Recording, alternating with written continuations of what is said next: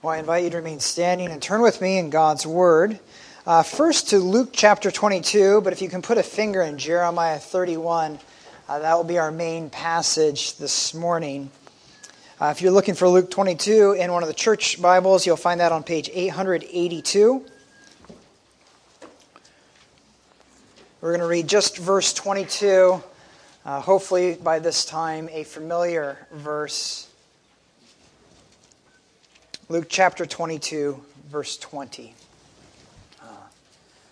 Beloved saints, this is God's own word, and as such, it deserves our undivided attention. Please listen. And likewise the cup, after they had eaten, saying, "This cup that is poured out for you is the new covenant in my blood." And now, if you will, turn with me to Jeremiah chapter 31, our main passage this morning. Again, if you're using the church Bible, you'll find that starting on page 658. It's a long chapter. We're going to be focusing in on verses 31 through 34 this morning. So that's what I'll start by reading. Verses 31 through 34.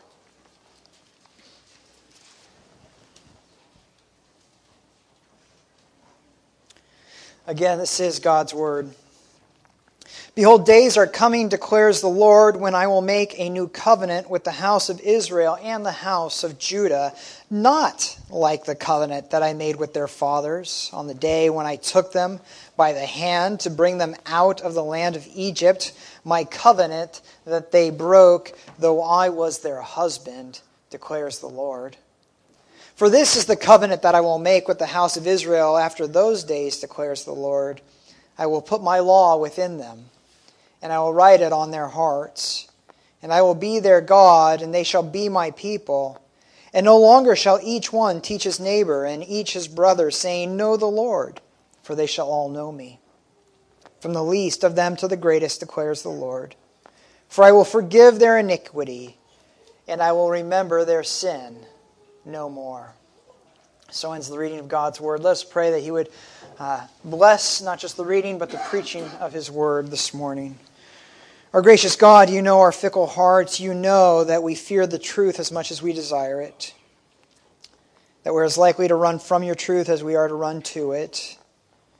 That we can suppress Your glorious truth without a second thought. And so our confidence as we draw near to Your word is that You are greater than our fears, and that You are not bound by our sin, and that Your word frees those who are in bondage. May we not just believe these things, but may we witness them this morning as we open Your word. Amen. You may be seated.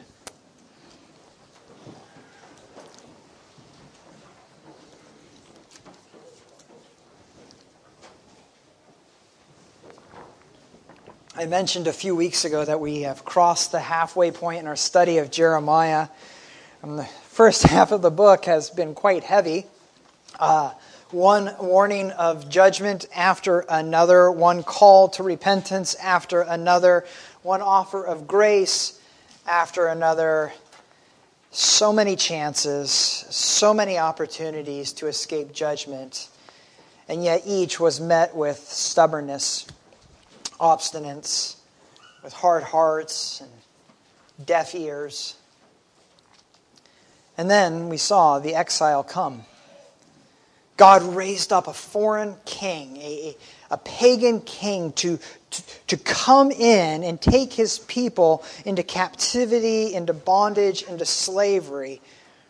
And they were carted off. And there in a foreign land, they were told that they would dwell there for 70 years before they saw their homes again. And so God told them, build homes, plant gardens, get used to it here because you'll be here a while. And yet, with those instructions came that word of hope that we heard last week. I know the plans I have for you, plans for welfare, plans for peace, plans for wholeness, not for evil, to give you a future and a hope. It's as soon as God's people were in exile, as soon as they were in slavery and captivity, imprisoned and enslaved, that's when hope came flooding in. While they were safe at home, God was continually sending them words of judgment. Ironically, it's only as that judgment came that hope also entered the picture. And so the second half of Jeremiah focuses on God's plans to bless his people. But blessing is something that is easier said than done. There are obstacles to blessing God's people. Because you see, God is righteous. He's holy. He's just. And justice requires things like evil and wickedness being punished and goodness being rewarded. But here's the problem. God's people have plenty of wickedness to punish and not much good to reward. So how is God going to accomplish his plan to bless his people? And that's the story that chapter 31 begins to unfold for us. How God is going to overcome these obstacles and bless his rebellious children. My hope this morning, as we focus in on verses 31, we'll look at all the verses, but 31 to 34 especially, is really to drive home this one point, and it's this. If you belong to Jesus, you are a new creation, and your sin no longer defines you. If you belong to Jesus, you are a new creation, and you are no longer defined by your sin. That's how God accomplishes this. And the key to understanding this is found in what God calls his new covenant. And so that's going to be our focus, what we're going to explore today, try to understand what this new covenant is. And so first we want to look at the old covenant and its limitations. That makes sense. It's a good place to start. And then we'll look at how the new covenant overcomes these limitations. And then I'd just like to make a few reflections at the end, how this ought to affect our lives and our relationships with one another. So that's our plan today. I'm sure verses 31 through 34 sound familiar to many of you. These words are cited in Hebrews 8 and certainly referenced in Jesus' words as he served his disciples the Last Supper that night when he was to be betrayed by Judas. That last meal he shared in the upper room. Those words we recite each week at the Lord's Supper. God says he promised to make a new covenant that is not like the covenant he made with Israel when he brought them out of Egypt so many years before. So before we get into the new covenant, it might be good to familiarize or at least refamiliarize ourselves with that other covenant that God is saying it won't be like. Sometimes called the Old Covenant, sometimes called simply the Law. So what is the Old Covenant? Well, first, a covenant is an agreement. A covenant is a contract of sorts that regulates a relationship. So the U.S. Constitution is a covenant between the government and the people. It regulates the relationship. Marriage is a covenant between a husband and a wife.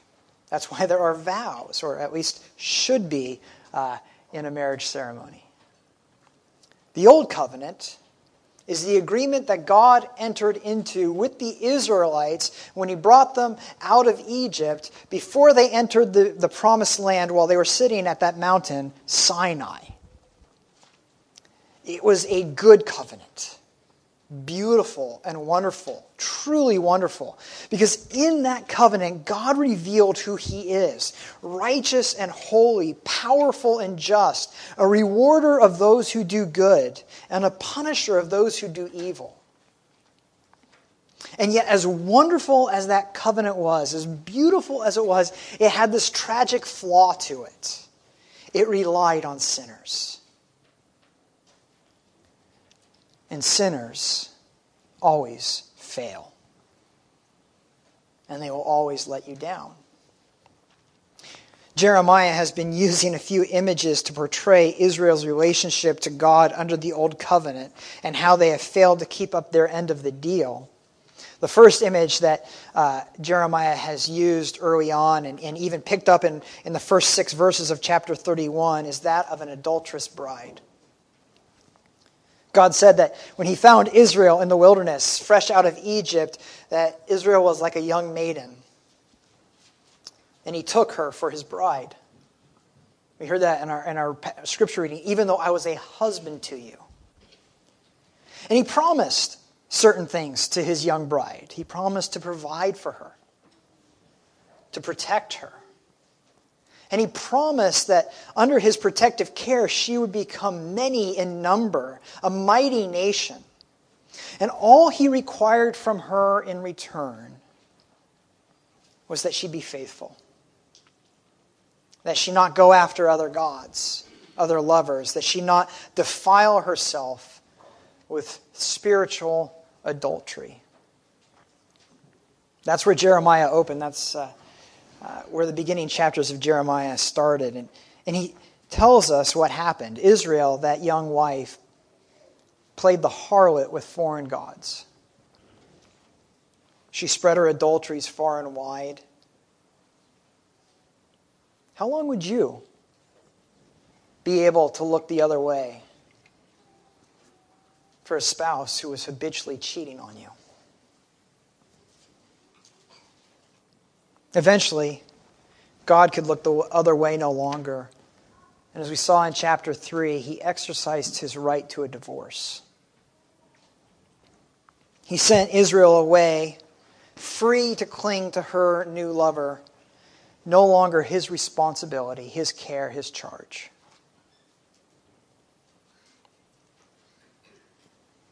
But as we come to the middle of Jeremiah, God says he has plans to bring this adulterous bride back home,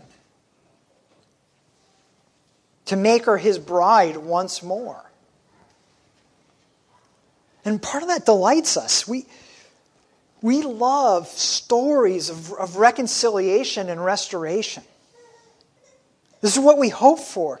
But there's a problem, and it's a huge problem. According to the Old Covenant, that perfect, beautiful revelation of God's righteousness, a husband who has divorced his wife for adultery is not free to remarry her. Deuteronomy 24. If a husband of an adulterous wife chooses to exercise that prerogative, it's over. It's final, God says. That's his law. His rule, a reflection of his own character. To take an adulterer back is to defile the house, to defile the husband.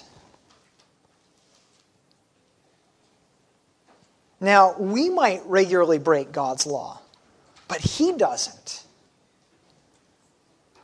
How is he going to take back his adulterous bride when his own law says he can't? This is a huge impediment. There's another way God talks about his relationship with his people, and that's as a father to a son. That's the language that comes up in our chapter in verses 7 through 9. And again, the Old Covenant has something to say about fathers and sons. Not the least of which is the 5th commandment. Children, obey your parents. Honor your father and mother, that your days may be long in the land that the Lord your God is giving you. Under the Old Covenant, life and blessing for a son is based upon his obedience to his father. How blessed would you be if it was based upon how obedient you were to your parents?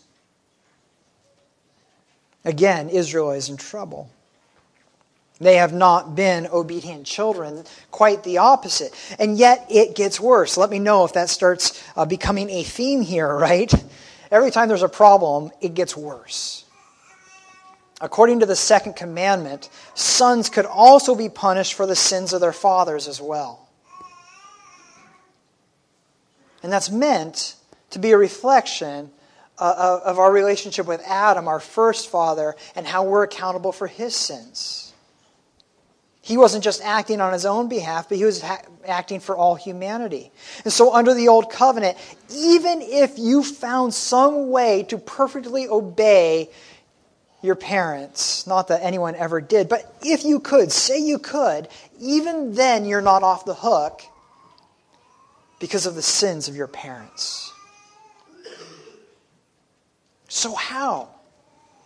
How can God bless not just his adulterous bride, whom he's divorced, but his rebellious children when his own law says that it's obedience that leads to blessing? Not a lot of hope, is there? There's one final way that God talks about his relationship with his people. It's that of a shepherd and sheep, and we see this in verses 10 through 14. He says that when he sent them away into Babylon and Assyria, they were like sheep who had been scattered far from the safety of the shepherd and the fold. And now they're exposed to all the dangers of the wilderness. And it's their doing, it's their sin that has taken them there. It's their rebellion, their desires. There is no other way to put it. God's people are their own biggest problem. Their problem is not their circumstances. Their problem is not a lack of opportunity. Their problem is not some shortcoming on God's part. They had everything they could possibly ask for, and more, far more. And they threw it all away. And now they've been sent away as disobedient children and cursed. They've been divorced as an adulterous bride. They are hard-hearted. They are deaf and unwilling to listen and repent. What happens if God waits for them to fix things? A long time. He's going to wait forever. It will never happen. He's going to have to pursue them. And that's what he says in verse 10. He will gather them. He will bring them back. But how? How when there are so many impediments, so many obstacles? Their sin, their adultery, their rebellion. But it's not just their sin and their adultery and rebellion that are obstacles. It's God's law. His law, the old covenant, forbids that he bless sinners. It forbids reunion with adulterers. The biggest obstacle isn't just our sin, it's God's righteousness, his law. And so it can never be the vehicle to bring blessing to God's people. Something new, something different is needed, something better. And that's why those words in our passage are so wonderful. God says he's making a new covenant that's not like the old one. Then he says what he'll do through it. He says he'll put his law in their hearts, verse 33. And he doesn't mean that religion will become solely internal and private, and that we'll get rid of all outward forms of religion and standards and institutions, and it's just going to be you, God, in a quiet place. It's not what he's saying. He's saying that a law written on stone tablets and put in the temple have no power to change you. If there's going to be obedience, if there's going to be a change, it's going to have to start inside of who you are. He's going to have to deal with the root of the problem, the hearts of his people. Because if he waits for his people to change, he'll wait forever. If he waits for them to succeed, that day will never come. If he leaves any part of blessing them to them, they will find a way to destroy it. And so in the new covenant, God says he will do it all. From beginning to end, every part, he will do it. The new covenant provides a way to blessing that depends solely upon God for its success. But think about what that means.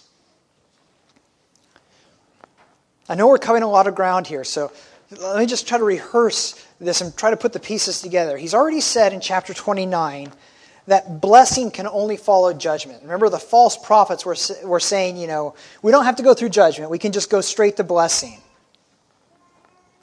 And God says that's a lie. Those are false prophets. I did not command those words. Don't listen to them. So here's the tension. We know God wants to bless his people.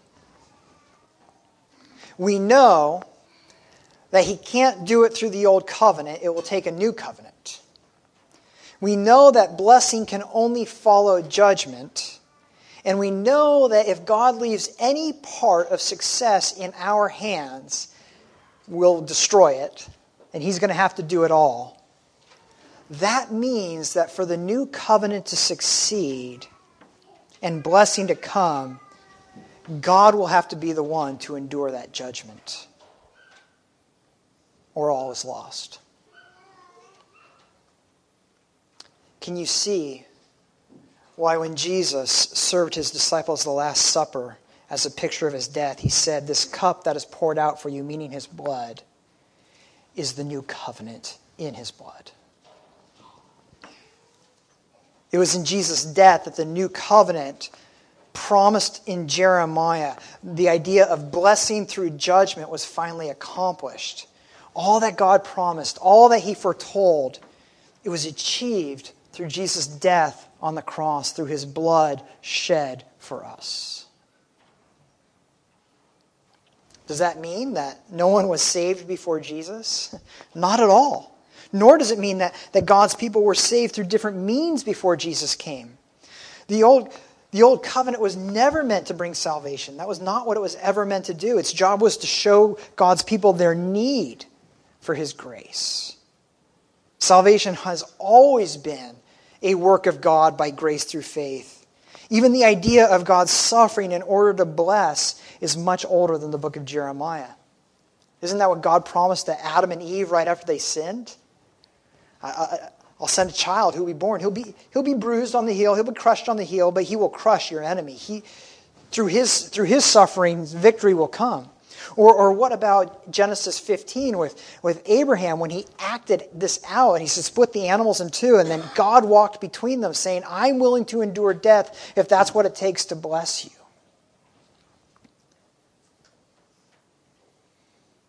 God was telling the saints of old that he would suffer in the future to bless them. Abraham believed that word and he was saved by his faith. What's new at the time of Jesus, what's different at the time of Jesus, is that what God said he would do in the future is now accomplished. Abraham looked ahead to the blood of Jesus. We look back, but it's the same thing.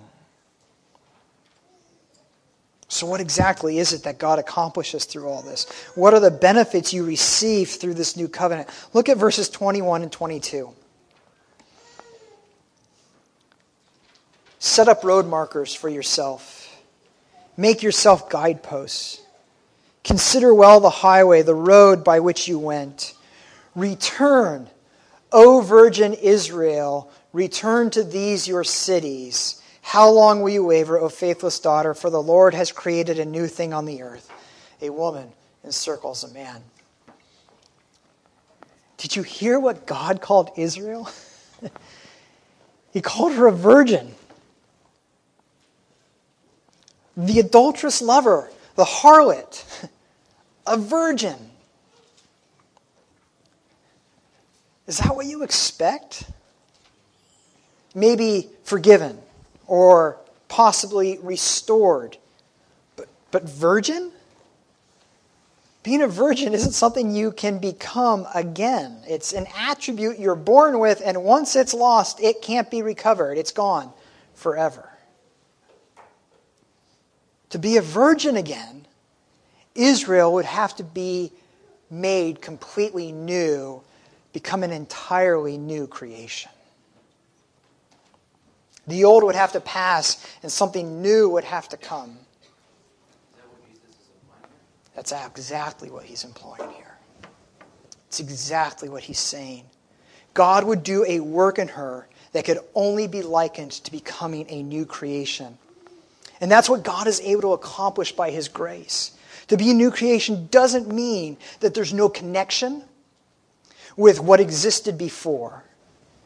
You don't cease to exist and something new take place. There's no memories or anything like that. It means you are so radically transformed that the only way to describe it is something new, a new person. That's why God is able to take Israel back. Because he has completely wiped away her sin. That's what he does by suffering. Pays the price, takes it away. So what he's bringing home has been washed and purified, cleansed, is a new creation. This is what we get when God does all the work. But it's not just for Israel, it's for any sinner who surrenders and turns to God for grace. It's for you, and it's for me. It's for this reason God is able to bless us. No longer are we seen as rebellious children deserving wrath. No longer are we liable for the sins of our parents. That's life in the old covenant. What does the new covenant say? Look at verse 29. In those days they shall no longer say, the fathers have eaten sour grapes and the children's teeth are set on edge. When you turn to Jesus for grace, you're adopted out of your old reality and into God's family. As far as God is concerned, as far as his justice is concerned, Adam is no longer your father nor any other earthly sinner. God is your father. Your sin has not only been removed, but you are no longer defined by a sinful father for whose sin you can be judged. Your Father is the perfectly righteous God of heaven. You're no longer the rebellious child of a rebellious father. That's no longer your identity. You are, as verse 20 says, God's dear son, his darling child. That's your identity in the new covenant. You are counted to be as righteous as Jesus is. Your blessed is based upon how well he has obeyed, not how well you have obeyed. This is what God accomplishes, how he accomplishes all the blessings he's promised. This is how he overcomes the obstacles of the old covenant. These are the blessings of the new covenant. Through it, you have been united to Jesus Christ, and your sin no longer defines you. There's a book I like to use for premarital counseling called When Sinners Say I Do. Done so many weddings in the past year, a lot of people are saying, yeah, we've just read it. One of the early chapters is titled Waking Up with the Worst of Sinners. And of course, you expect the chapter to say something like this. So you thought that person you fell in love with was perfect, but now you realize what a sinner he or she is. Now, that would, of course, be true, but that's not what the chapter's about. It's about how much those relationships make you aware of your own sin and frailties and failures. What hope is there when you wake up and you look in the mirror, disgusted by your sin, feeling hopeless and helpless in your fight against it? When you feel like you are the worst sinner in the world? The answer is that in Jesus, you're no longer defined by that sin. You are a faithful bride and an obedient child. That's how God sees you. A virgin, a dear and obedient son. Now, it would be easy to hear this and be grateful, but to give no thought for how it should transform your earthly relationships. Husbands and wives, parents and children, friends with fellow believers. And this is where the benefits of the new covenant are so beautiful and wonderful. You see, the old covenant could tell you what is good, but it could not affect change within you. But in the new covenant, God makes you a new creation. He performs heart surgery. He brings about real and true growth, not all at once, but real and true growth. And he enables you to do the things that the law declared to be good but could not give you the strength to do. But to get there, you have to remember that the power of the new covenant is the cross of Jesus Christ, not your own. And that should affect how you treat others. Husbands and wives, how do you deal with your differences? Do you simply bring out the list of rules and expectations and demand explanations for failures? Is the law the only language you speak to one another? Do you meet each other in the courtroom, or do you meet each other at the foot of the cross?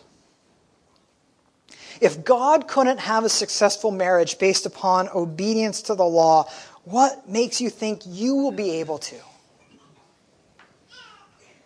You need to learn to have grace with each other, to love as you have been loved, to forgive freely and often. Parents, do you demand perfection from your children? Has God demanded perfection from you? Children, do you blame your parents for all your problems? Do you want God to judge you based upon your earthly parents or your heavenly parent?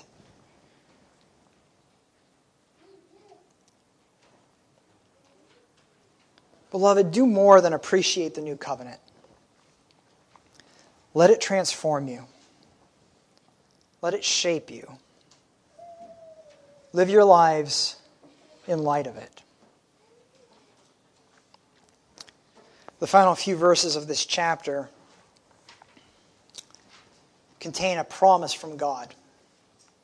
Using the imagery of the first creation, he tells us something about the new.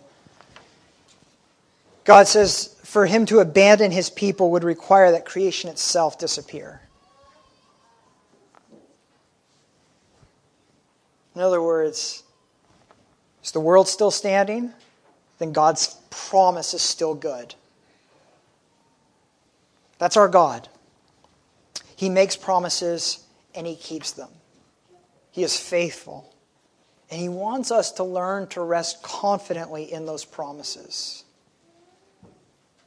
It should be no surprise then that Jesus told his disciples to repeat the meal he connected to the new covenant often. The Lord's Supper is meant to be a visible reminder that God keeps his promises. Each week as we come to the supper, we are reminded that Jesus has purchased us back from sin. And he declares us to be virgins, unstained by adultery. He's told us that his Father would judge us according to his obedience and not ours. And he's promised that all who believe in him will be with him in heaven. And so as we draw near to this table, this is what he promises. And so let us come as those who have been washed and made clean. Let us draw near as those who are loved by their Father, as those who have been brought near by their shepherd. I'd like to ask the elders and Pastor Brian to come forward that we might receive this gift from our God this morning. And please bow with me in prayer. Our gracious Father, our faithful groom, our persistent shepherd, we praise you. We thank you that you left nothing to us, that you have taken care of every detail of our salvation, so that nothing might go wrong. That even the judgment we deserve you have borne, so that you might bless us.